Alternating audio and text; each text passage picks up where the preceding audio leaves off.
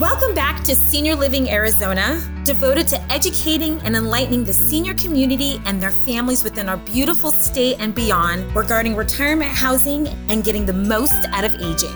On behalf of Senior Living Services in Arizona, I'd like to introduce today's host, Linda Demita. Hello there, everyone. Thank you so much for joining us today on Senior Living Arizona. I have a fabulous guest for you today. Miss Lesley Jenkins is the Northern Arizona Community Executive for the Alzheimer's Association.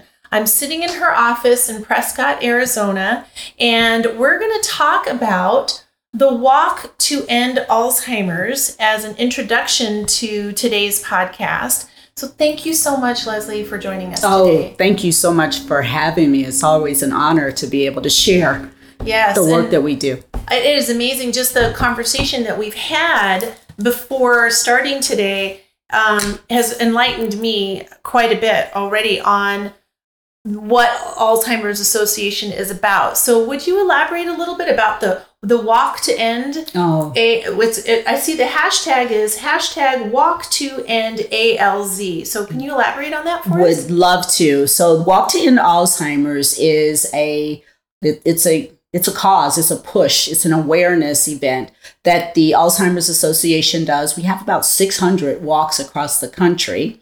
Northern Arizona actually hosts two. We hold one in the Verde Valley. This year will be in Cottonwood. And we also hold one in what we call the Quad Cities that's held in Prescott. Our Prescott Walk is October the 1st at the Yavapai College campus. And our Verde Valley Walk will be in Verde Valley, in Cottonwood. We're still honing in on the actual location, but very excited because this is the first year to be held in Cottonwood. Past years, it was in the Sedona area, but we've had, just like with everything, things evolve and people that come on board who were really interested in seeing us host a walk there. So we're very excited about that. But what does that mean? And one of the things that I share is, yes, it is a fundraiser. I mean, we are a local entity. Even though we are part of a national organization, no different than others, we have responsibility to help raise needed funds to provide what we call care and support services, also help with research and the like. But it's also an awareness event because oftentimes in the span of time that I've been with the association, I'm passionate about what we do, and that is to provide care and support to caregivers as well as those that we call persons with dementia who are impacted by this disease.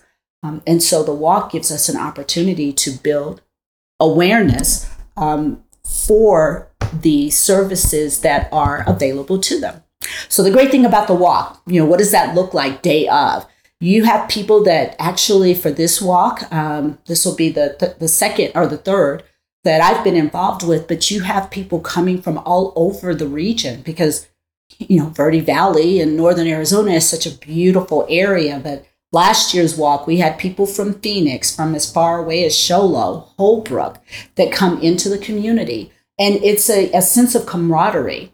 It's a sense of just coming together and affirming, what people go through. Because I say this is a daunting and a devastating disease. And you can't begin to describe what a family's journey will be as their loved one progresses. So to see people who are coming together and walking in support of the work that we do, the way that we bring them together is one of the activities that we hold is called the Promise Garden. And so the Promise Garden is a sea of different colored flowers, and each color of the flower represents a person's connection to the disease. Oh, wow. So we have a blue flower. And so a person who comes and collects a blue flower, that they actually are someone with the disease. You may see someone who is carrying a yellow flower. And we know that that person is actually a caregiver of someone with the disease. You may see someone that's carrying a purple flower. And the purple flower does signify that they have lost a loved one to the disease. And there's also the orange flower. And the orange flower is someone who may not have a personal direct connection to the disease, but they are aware of the disease, maybe through family, friends, co-workers. And so they're advocates and supporters of the work that we're doing. And then we have, which was introduced a few years ago, we call it the white flower. And there's only one person that carries that flower on event day. And it's usually a young child. And that is for hope and for one day receiving or being able to find that cure for the disease. So the walk, yes, it is a fundraiser, but it is truly so much more than that. And it's not until people come and take part that they actually get to experience something truly awesome. I think this is going to benefit a lot of people to understand, because so many people have loved ones that start showing behaviors that they don't recognize as a form of dementia. They might think that their mother or father is just being difficult, or, well, she's always been that way, and now she's getting older, it's just getting worse. And I've also heard and seen where people will have a form of dementia, or maybe it's early Alzheimer's, and they cover it up. Because they know something's not right, but they don't want anyone else to recognize it. So they'll make up stories, and they're not intentionally lying, but they'll make up a story to cover, because they don't want it to be discovered that they may not know how to do something anymore, or remember how to get somewhere, or remember someone's name. So how did Alzheimer's evolve in the sense of, we know we talked about this earlier. You said it was a doctor who basically discovered that there was a series of symptoms, and then did that lead to them recognizing what was going on in the actual brain? Exactly. So there was a doctor who discovered what is commonly called plaques and tangles that have that impact on someone having Alzheimer's or dementia. And so that is part of the research side and identifying, what that disease is. And also to note that Alzheimer's is one form of dementia. Oftentimes we hear from people that say, oh, I don't have Alzheimer's, because they actually look at that as being taboo. I have dementia, or my husband has dementia. Well, Alzheimer's is the most prevalent form of dementia. We're finding that 60 to 70% of those who are diagnosed with Alzheimer's. But there are vascular dementia, there's Lewy body dementia, and there's dual diagnosis of dementia. There are people, not all, but some people who may have Parkinson's, who then actually have a form of dementia. So vascular, connects to, the mobility and people moving. So understanding that there is actually varying types of dementia. And so to put it in perspective, and I feel the easiest way, the unfortunate, but the easiest way to describe, I say that dementia is to cancer as breast cancer is to Alzheimer's or Lewy body. So dementia is the umbrella term, just like cancer is the umbrella term. Okay. And then you have varying types of, and it also means with that varying types, it shows in different ways. So someone with Lewy body, they may show different than someone who has Alzheimer's. So even in that space, it is different. So that's part of the doctor who originally discovered, dementia, plaques and tangles being part of that. But the association itself was formed just in 1985. So it's still a relatively new organization in the grander scheme. And there was a group of individuals who were experiencing, the need to care for their loved ones. And they were finding that there wasn't a lot of attention, if you will, being given to dementia, and the caregivers not having the support that they needed to really come to terms and understand how to care for their loved one, and then frankly in the research side. Right. And so the Alzheimer's Association was actually formed with a group of people who really wanted to find ways to provide support. And it has evolved. So there is a component that is definitely geared towards research. And then there is what I would consider that local piece where it's care and support services. We have a 24/7 helpline. We offer support groups. We have educations that people can attend either virtually and some in person to get to know better or more about the varying aspects of the disease. Understanding Alzheimer's and dementia is one presentation. 10 warning signs is another. Understanding behaviors is another. So there are different ways that we try to provide what we call care and support services actually to the caregiver so that they can be the best caregiver that they can for their loved one. You mentioned about that person who's trying to keep it secret, right, who has dementia, but it's just as many of the caregivers who have to keep the secret because their loved one is telling them, don't tell anybody about this.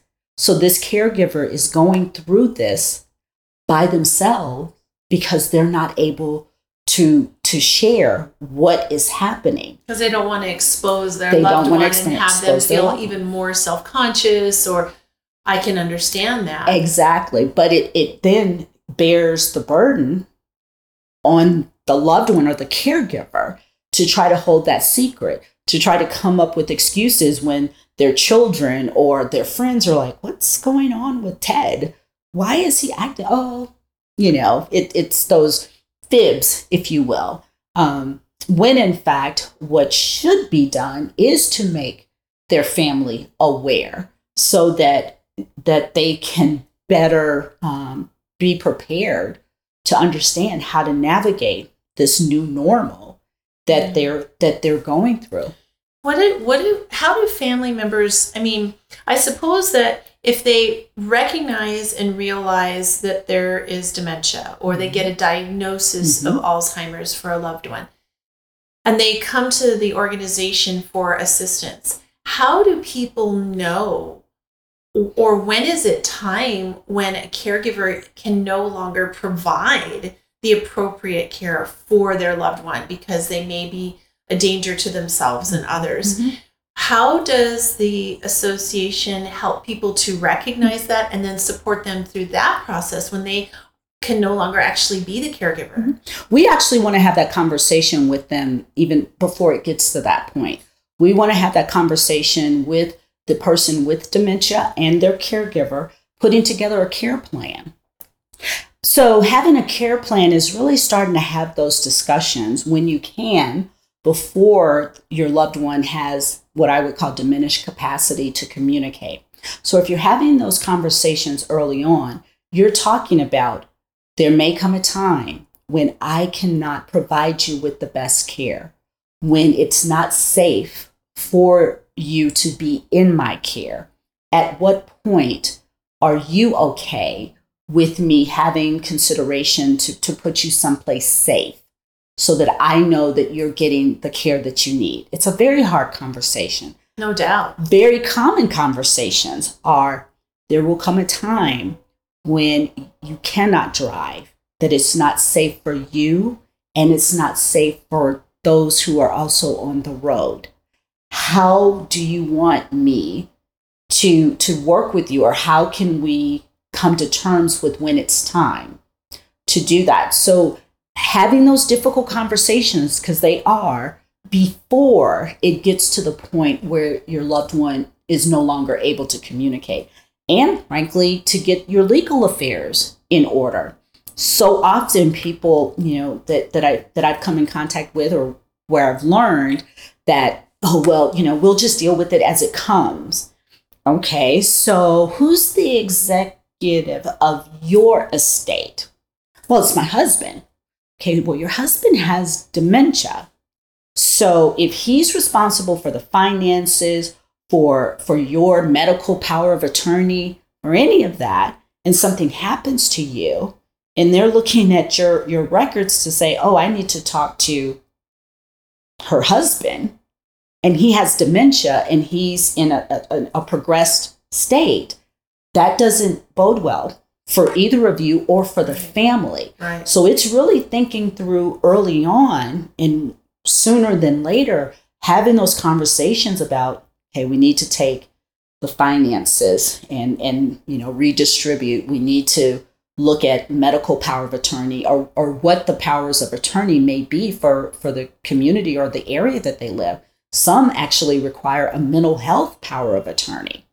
So if these things are not in place, that even exacerbates Absolutely. What the family's going through. I had to do that with my dad. I had to get mental durable power of attorney in order to even, because he had gone into assisted living, in order to even be able to access any of his funds. Because when I called, even though I was his power of attorney, financial durable power of attorney, even though I was his beneficiary, I didn't know I was his beneficiary, but even though his investment company knew, they would not give me any information, and I was at a loss. And it wasn't until I did that I was able to even manage what he had left in his account to help him for his care, his quality of life. And so these things that we're discussing, does the Alzheimer's Association do all this assistance for free? Is there a charge for people? How does it work for the caregivers? So to put in perspective, so we don't do,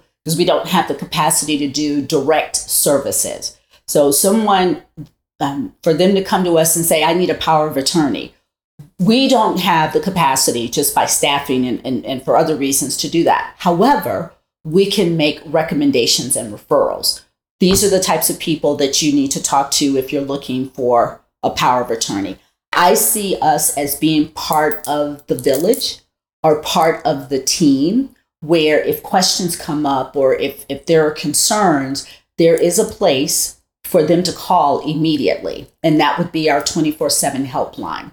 So they're available 24/7, 365, even during holidays. And the key point that I share is these are master level clinicians and social workers who are paid staff. So these are people that this is what they do day in, day out, talking to people across the country who are very familiar with what steps need to be taken. Cues, in conversations that they may have with someone to be able to guide them. So they can definitely put you in touch with, even in your local area. Because oftentimes when I talk to people about an 800 number, they don't know anything about me in Prescott. They don't know anything about me in Village of Oak Creek or, in northern Arizona. Well, just like any other, they'll ask for your first name, last name, phone number in case you get disconnected, and your zip code. And actually, within our database system, they have the ability to pull up resources from our region or from the very community. And if there's any follow-up that needs to be done, there is staff that are part of our office in northern Arizona who can actually do the follow-up. That's fantastic. So we'll make sure to put this information into our show notes. Beautiful. So that people can go there and see the 800 number and the information of where they can get some help. And I think that's really important for them to know. So even if it's somebody who's in Arizona listening to this podcast, or it's somebody in Philadelphia listening to this podcast, this information can help them no matter where they are in the country. And if they have somebody who's a family member far away, and they're like, hey, I think that grandma might have Alzheimer's, they can say, Mom, call this number. This is where you can get the help that you need. Exactly. And it's nationwide. Exactly. And that's the great thing about it, that they can tell Mom to call and they can call. Because they're like, I'm 3,000 miles away and I don't know how to help. We can give them some guidance and some direction on how to help. And then when Mom calls, I'm dealing with this day in and day out, and I don't know how to navigate. And we can give Mom help day in and day out on what supports that she may need, and being able to tell her, maybe you should look at going to a support group. Oh, I'm not going to tell my business to anybody else. But once a person gets to these groups and they hear, oh, they're dealing with the exact same thing that I am, it's affirming if we can use that word in this space. We like to tell people that they aren't alone because it's so isolating. I'm sure that brings them some comfort because it does seem like it'd be very isolating. What's generally speaking when somebody realizes that they have a problem? Because some of the people listening to this podcast might not be the caregivers or the family members dealing with somebody who is going through dementia. What is it like, or what would you advise for those who may be questioning their own mental health and where they're at, or if they've been diagnosed or they realize that they have dementia? What would you suggest for them? Like, what's the next step that they can take outside of what they're doing with their doctors? Well, and that's it. One of the things that we are looking to work more closely with is our doctors, that as they give that diagnosis, that what we would love for them to do is give our 800 number, because, and I've heard so many stories that just bring to light different journeys and paths that people have taken in this space. And there was someone that shared with me that their loved one actually traveled from northern Arizona to Nevada for a doctor's appointment. And in that space, they get to the doctor's appointment and they're told, you have dementia, come back in 3 months for a follow-up.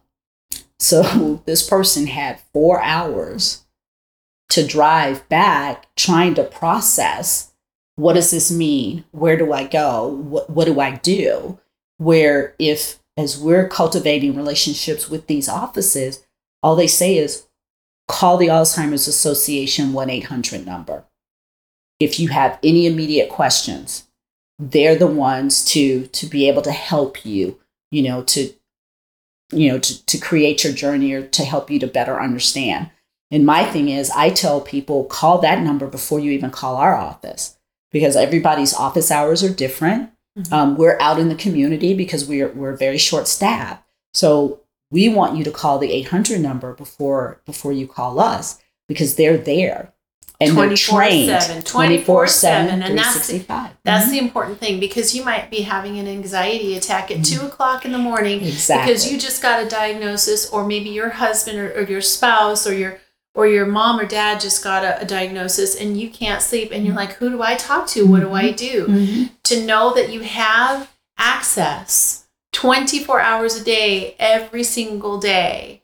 And they speak to 200 different languages if that's needed. So there is that level of support. You can even call and say, I don't even know what to ask. I'm so overwhelmed.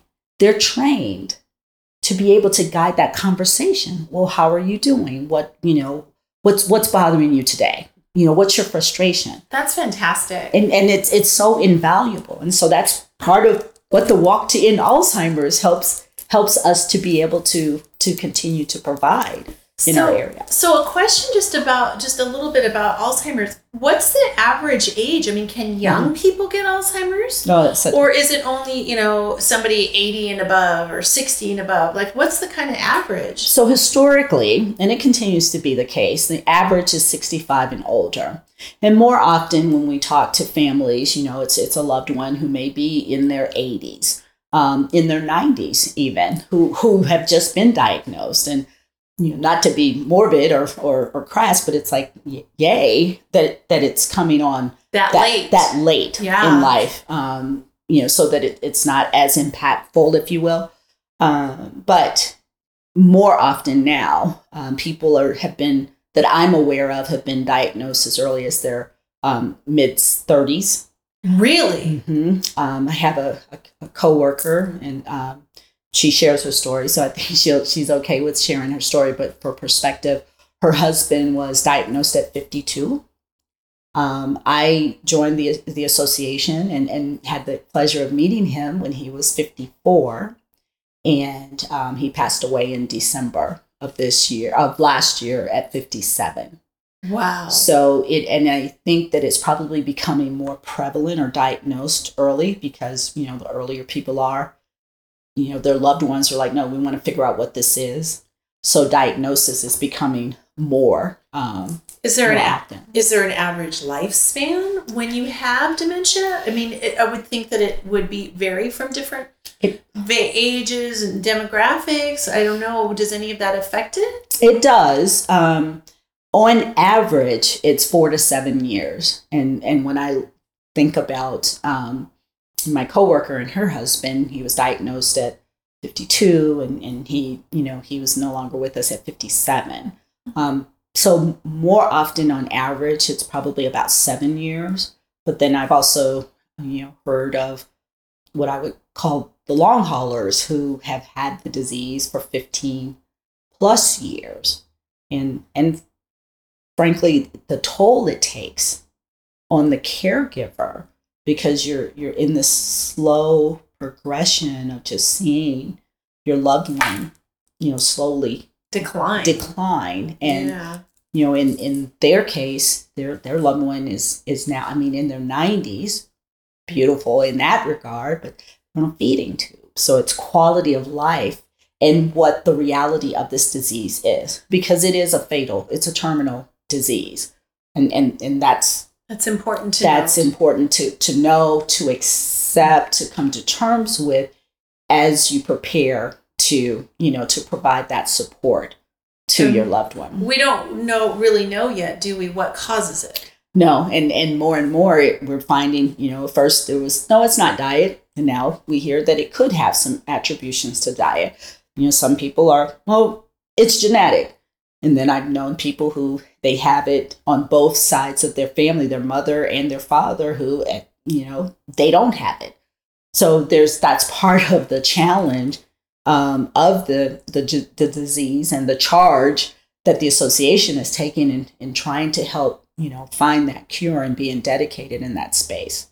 What kind of medications do they have right now, or treatments do they have to help people with Alzheimer's? Well, I think that the key point there is no true medication. There's one very controversial one that is more geared towards people with early onset that's very expensive. There are medications. However, the medications are treating the symptoms.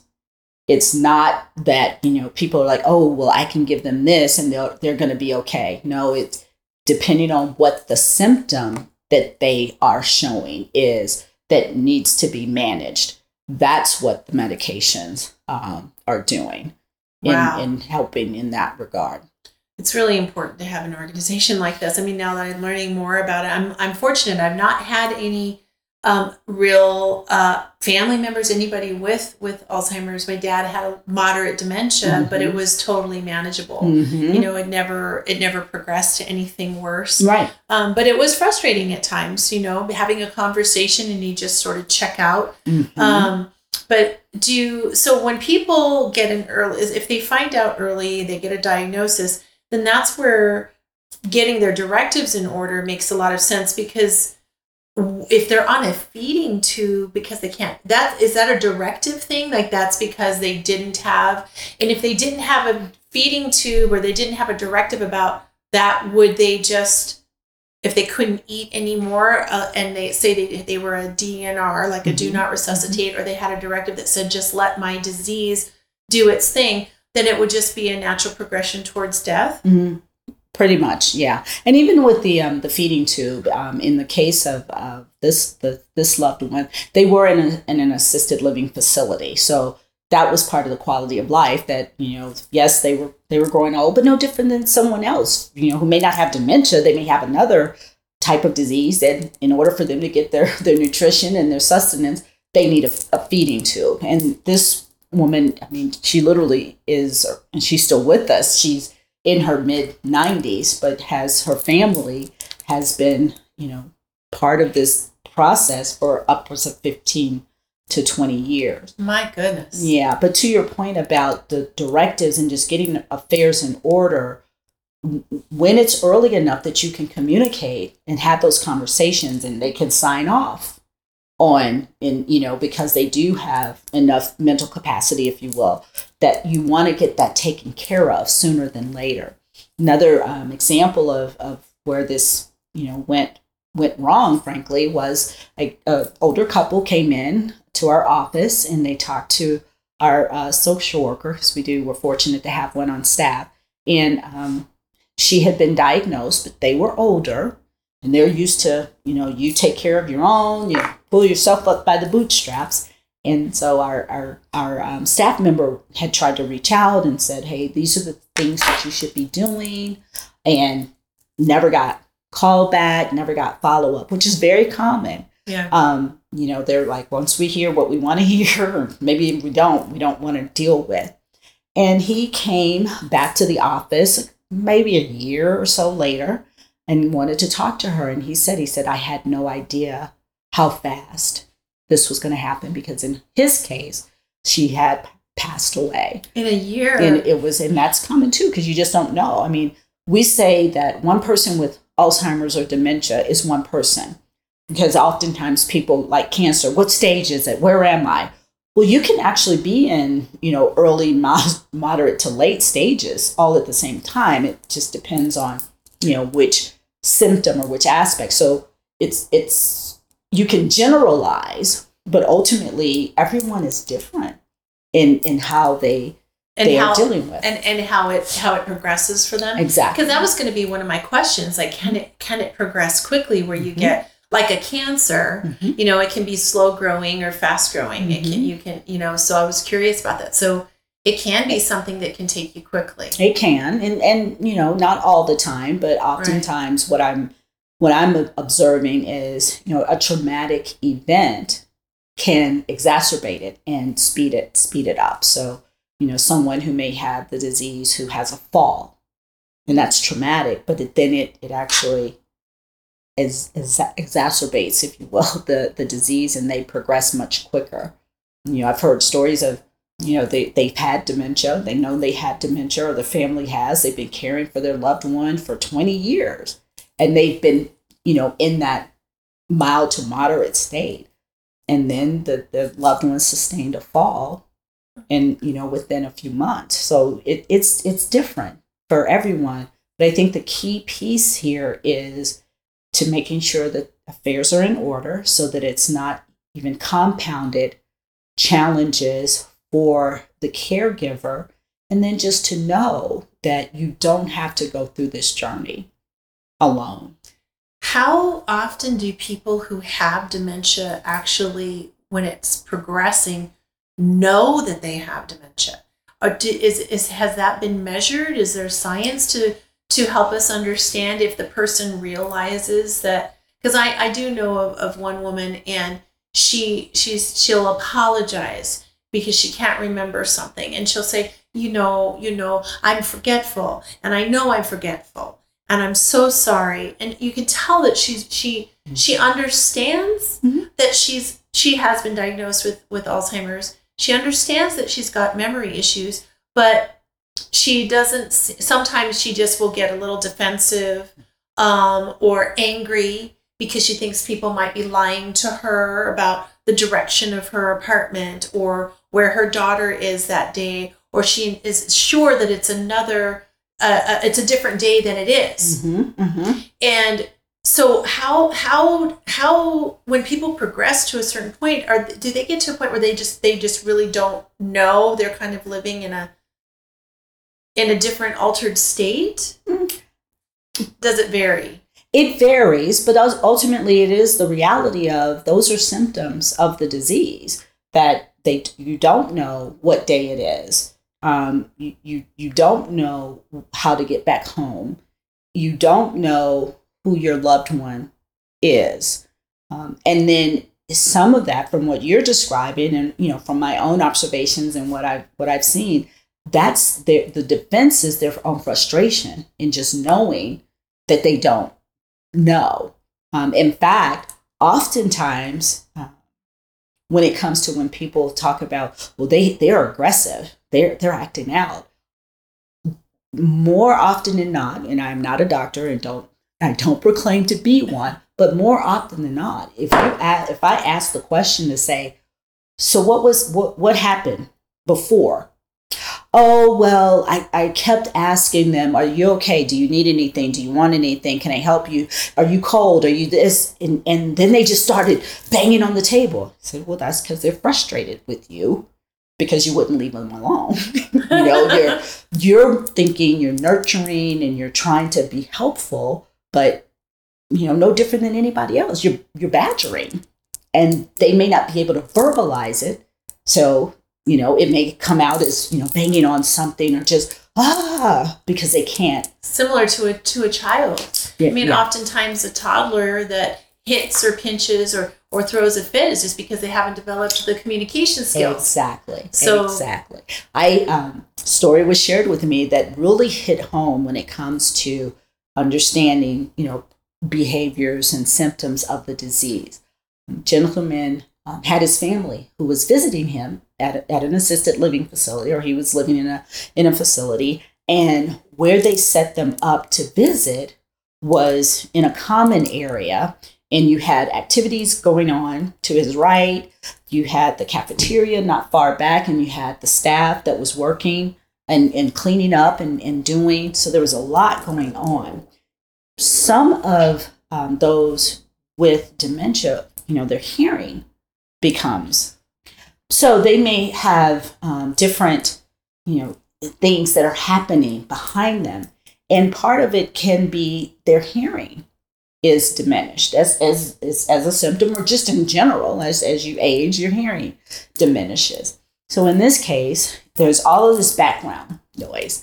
And he's sitting here and he's looking at his family and they're talking and he's trying to hear them and he's having a hard time. And then all of a sudden you hear him go, "Shut up!" Oh dear. But somebody I felt like doing that a few times myself, right? In public. Yeah. But in this case, they're like, "Oh yeah, he's got dementia, so he's aggressive," or "Will you be quiet?" Well, it's him being frustrated because he's trying to communicate and engage. So what I learned from that was, even if you're able to take your loved one, you're still able to take them out into the community. If you want to take them to a restaurant, contact their favorite restaurant or contact the restaurant and say, when is your slow time during the day? So that there's not as much noise. And do you have a booth that's kind of off, in a corner? Just being more thoughtful, if you will, about just little things that just helps them to be able to be a part of, and just understanding that the dynamics are so different for them than what you're used to. It's like, we always went to a restaurant, or there's always, but now there's so much going on that it gets frustrating. I had to do that with my dad, because he would say, "Wow, it's so loud in here, and I can't hear anything." And he too would get frustrated. He even did that where he was living at Sedona Winds once, and I was really shocked when they told me. And it got loud in the dining room, and my dad banged his hands on the table and did exactly that. And he said, "Quiet down!" And everybody quieted down, but that was because they were just shocked. And it was because he was getting overstimulated. Exactly. Overstimulated. And then when he would get overstimulated, he'd get overwhelmed. Exactly. And that's very common. And so then they act out. It's just like children.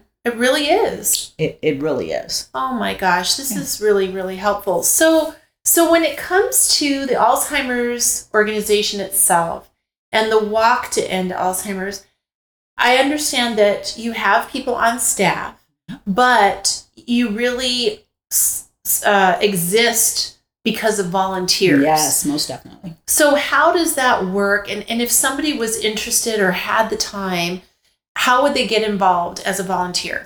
Well, the great thing that I feel that we offer are options. You do have those who are not really a program or what we would consider our program volunteers. Those are our volunteers who are our support group facilitators, are our educators who go out in the community and help in that space.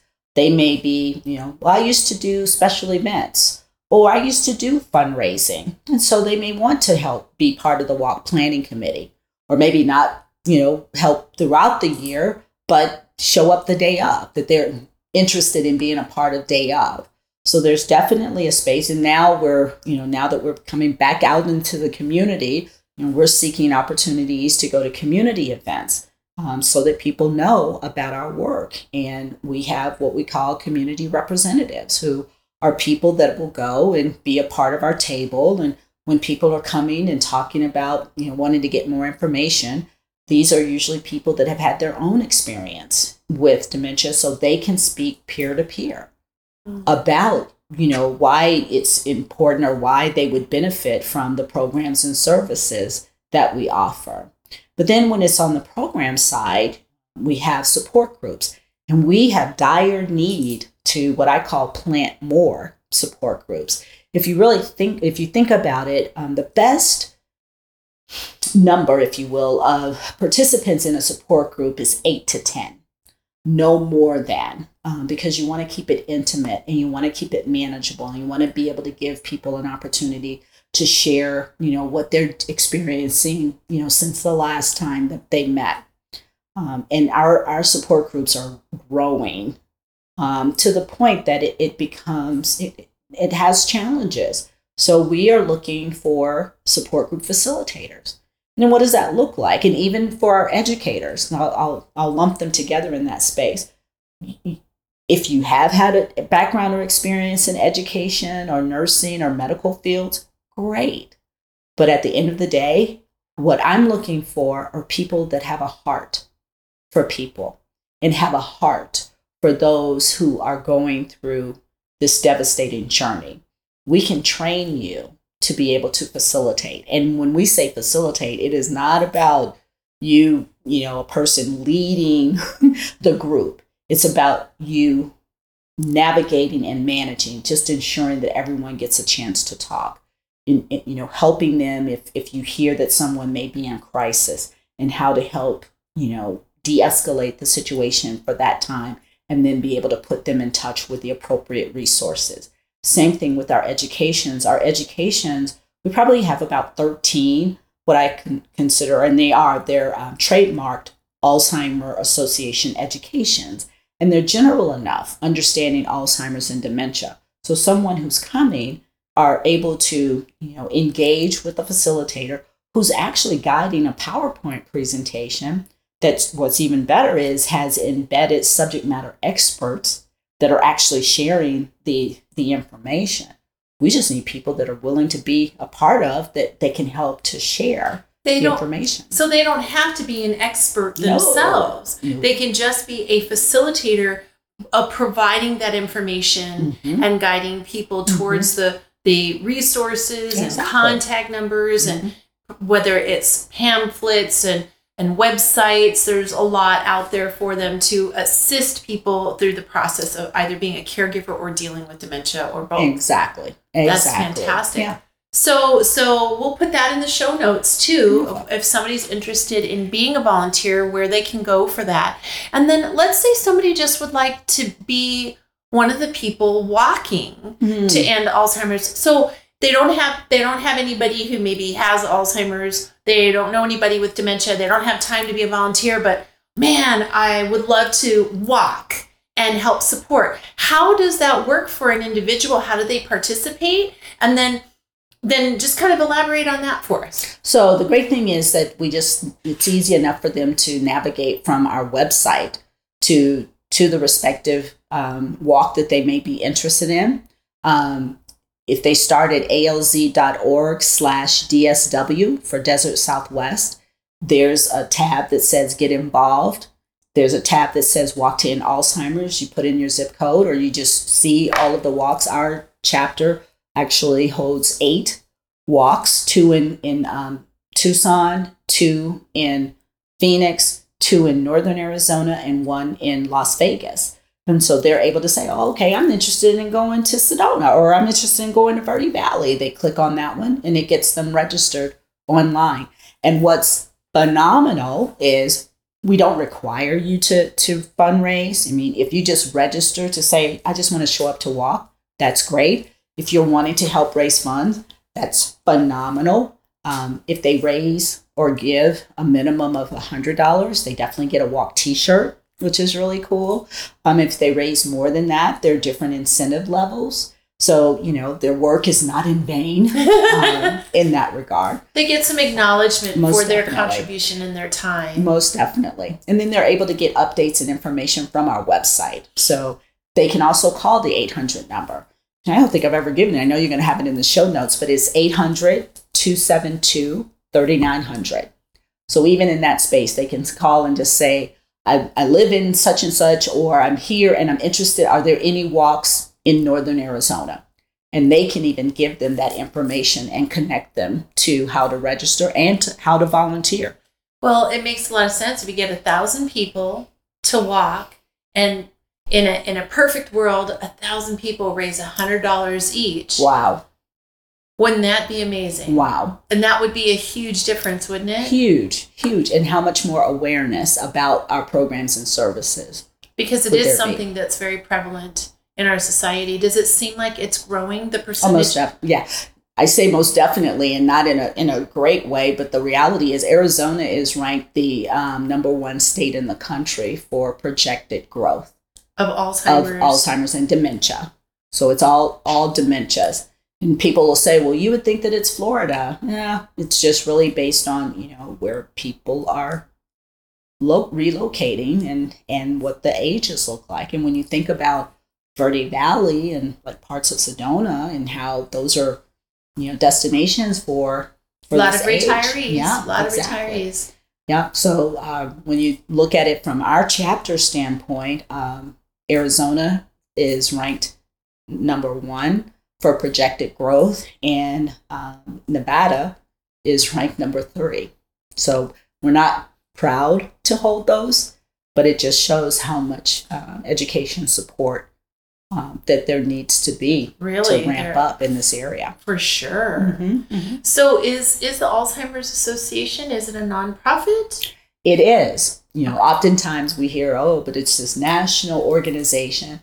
And it is a national organization, and research by far is where we're prevalent in the national area. But when you bring it down to a local community, it is our support groups. It is our education presentations. It is definitely the 24/7 helpline and advocacy. We definitely are growing, particularly for the state of Arizona, in public policy and advocacy to bring more awareness to funds, research, support of the needs of families that are in our communities. So yes, it is a 501c3. So if I'm a person, well, I don't know anybody with Alzheimer's, and I don't have time to volunteer, and I'm not interested in the walk, but I like a good tax deduction. Mm-hmm. We would take it with open arms. All righty. Yeah. So is there a limit on what people can give?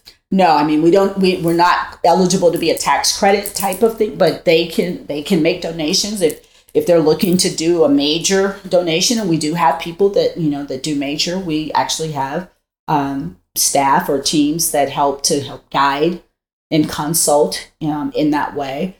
And what we often hear is, but I want to make sure my dollar stays local. Well, that's what, the work that we're doing through the walks, and having that ability to make a donation to the Desert Southwest chapter and specifically say, I want to support Northern Arizona, and that money will come to different areas in that way. Yeah. So the walk itself, or do they vary? Does it vary in like distance? Is it you walk in a group, you walk by yourself? Like how does it get orchestrated? That's exactly how it gets orchestrated. Our goal is to create a 5K length. It is a walk. It is not a run. It's not a marathon. And it is not. And people, I say, we don't bring bibs and all of this. Is an opportunity for people to gather and just, commiserate and support a very important cause. But the way that we structure it is that we try to do a route that is equal to, 5K. That's just over 3 miles. But then to give that flexibility that if someone only wants to walk 2 miles, they can turn around at a certain point, and if somebody only wants to walk 1 mile. Last year's walk, particularly for Verde Valley, we had families, like I said, that came from Holbrook, from Show Low. And what was beautiful was it's wheelchair friendly. So families who have their loved one with dementia who are wheelchair bound, and you see them, they're pushing them along. And one family that comes to mind in particular, she had the biggest smile on her face because she had her village with her. It's dog friendly. We don't. That was my next question. It Can is you bring your definitely puppy? dog friendly, and we usually have what we call a pet registration. So you can register your dog, and if we're able to get secure sponsors, which we're still looking for our walks, that there is opportunities to be a sponsor. So we would welcome that. But yeah, pet registration as well. That's awesome. So what does sponsorship look like? Like a business, an individual? For the Verde Valley Walk, we actually have both. Usually it's a business who wants to help support, but also to get some of the benefits of the exposure from promotion. But this year we actually have a woman who her husband died from dementia, and she's been connected to our association and understands the work that we do. And so she is actually our Promise Garden sponsor, and she's sponsoring in loving memory of her husband. Aww. But by far it's businesses that are able to come together, and depending on the level that they're able to get involved, for as little as $500, they would have a table the day of, and then they do get some recognition on the website and day of marketing. And then we have sponsorship levels of $1,000, $2,500, and then $5,000. And as those who are supporting, they grow, their level of benefits, if you will, grow as well. So we are welcoming, and we do have quite a few new sponsors yet this year, and there's still opportunities to get involved in that way. That's great. And they, again, to keep it simple, they can contact the 800 number and just say, I'm interested in getting information about the, sponsoring or the Walk to End Alzheimer's for Northern Arizona. And then that person will be able to, dispatch, if you will, that information for us to do follow-up. And I'm sure no donation is too small. Never. So, I've seen that on GoFundMe's. I've seen that on plenty of fundraisers that some people may only have $5, $20, maybe $100. That makes a difference. And every little bit counts. And it's not little. Every bit counts. For those who register, there are tools that we have, some phenomenal tools, or arsenal, if you will, at the ready for people. So say, Linda, you created a team or you signed up to participate. We have what's called a participant center. And even in that center, you can do your story that goes up on your website, and you're able to email out your link that if people want to donate, they can click the donate button. You can also launch a Facebook fundraiser. It's key. If you do that, you launch your Facebook fundraiser through your participant center, not directly through Facebook. And the great thing is, if you launch it, as people donate, it increases your donations that are coming in against your goal. So it's always really exciting. You say, I want to raise $500. Okay, that's great. And as people are donating, it'll say, okay, she's got $250 towards her $500 goal. It's very interactive in that way. And it doesn't stop. Some people say, I still want to get to that goal. You have until the end of the year. But our desire is to try to reach our goal by walk day. That's fantastic. There's so many ways that you can participate. You've got the social media aspect. You can go to the website. You can call the 800 number, and you can get any of this information. If there's anything that you're looking for, whether it's you're a caregiver or you have somebody you love who's been diagnosed, or you want to volunteer, or you'd like to be a sponsor. We try to cover all. Yes, or even if you're just looking for information to understand it more. And if you're a person so if you're in the earlier stages and you've been diagnosed and you're still trying to, you're just trying to get an understanding of what's to come, you can call too. It's not limited, but ultimately for us, we want you to know that there are those resources out there, that there is support at the ready to be able to be a part of your team or your village in helping to navigate. That's wonderful. Yeah, truly. So on a personal note, to end this podcast today, what has been for you the most rewarding part of doing what you do? You've been doing this for a while, right? Well, actually, I've been doing this in this capacity. It was 3 years in February. So new to this space, but I have done nonprofit work the majority of my career. And Did you know about Alzheimer's before you came on board with this company? No, because I was one who I haven't had a direct, impact. Or let's just say I didn't know. Now that I'm learning and what I've been able to gather myself in this journey, I actually think that my grandfather had it, but he passed away, when I was in my teens. Mm-hmm. And we just said, something's not right. That was when it was, it's senile or it's this. So now I'm like, I think he probably did. And that was well before the association was even established. I wonder how people dealt with this, in days gone by. Like you said, maybe he's just senile. Or I remember I had a great grandmother I heard about, and nobody liked her. Mm-hmm. And she just sat on her rocking chair in the front, and nobody, because they just said she was crazy. Exactly. And so maybe she actually had Alzheimer's. Or dementia, a form of dementia. And so that's what I think. So it's the honor that I have had to meet the families and the caregivers and even those that have been impacted by the disease that, has been my drive to want to have, appreciate conversations like the one that we're having to make people aware, because I know and I've heard how isolating this disease is, and people, they don't want to talk about it. They don't want anyone to know. And so they just think this is the hand that I've been dealt and I just got to figure it out. Well, no. There's a whole community of support. I tell people, if it's 10 o'clock at night and you're so ticked off at your loved one, we're a safe space for you to say, I just need to vent. And that's what our trained master level clinicians and social workers are trained to do, is they allow you to vent, but then they're there to help you. Okay, so how can we help you to address, you're dealing with this behavior. When you see it again, because you will, how can you be prepared to navigate and not be consumed with trying to get them to do something? So it's that teaching, and it's bringing to light. And it's, again, I'll say it's affirming. Yes, that's a symptom. And people are, so that's common? Yes, that's part of the disease.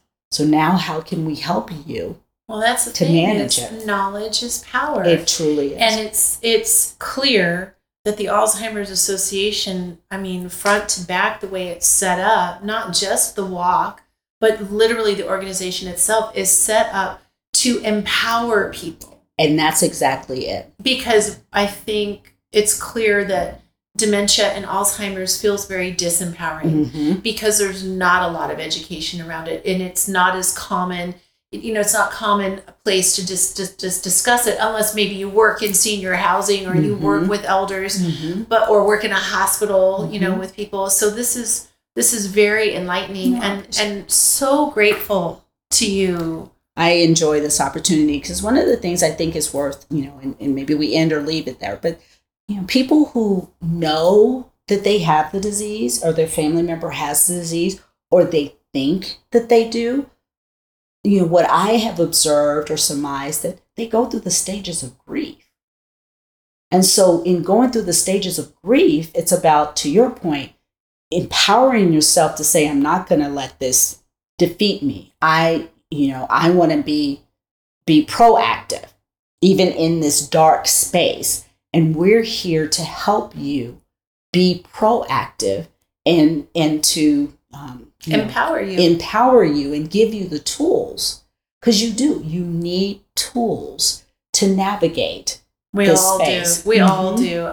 We need tools to navigate life. Exactly. And this is a whole nother aspect of life and of aging, and it can hit you when you're young. I'm 53. So that story about your coworker and her husband, that really hit home for me. I would never associate it with my age group, but now I know that it can happen. And it's free.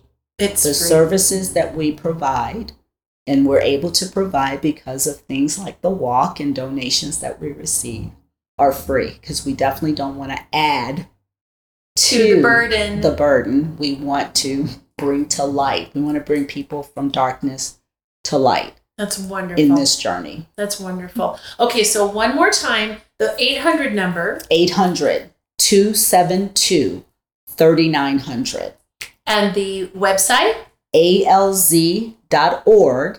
And if you do /DSW, it brings you specifically to the Desert Southwest chapter, which covers Arizona and Southern Nevada. That's fantastic. You are not alone. Thank you so much. This is Miss Lesley Jenkins, Northern Arizona Community Executive for the Alzheimer's Association. Thank you so much for the work that you do. Thank you for your time today.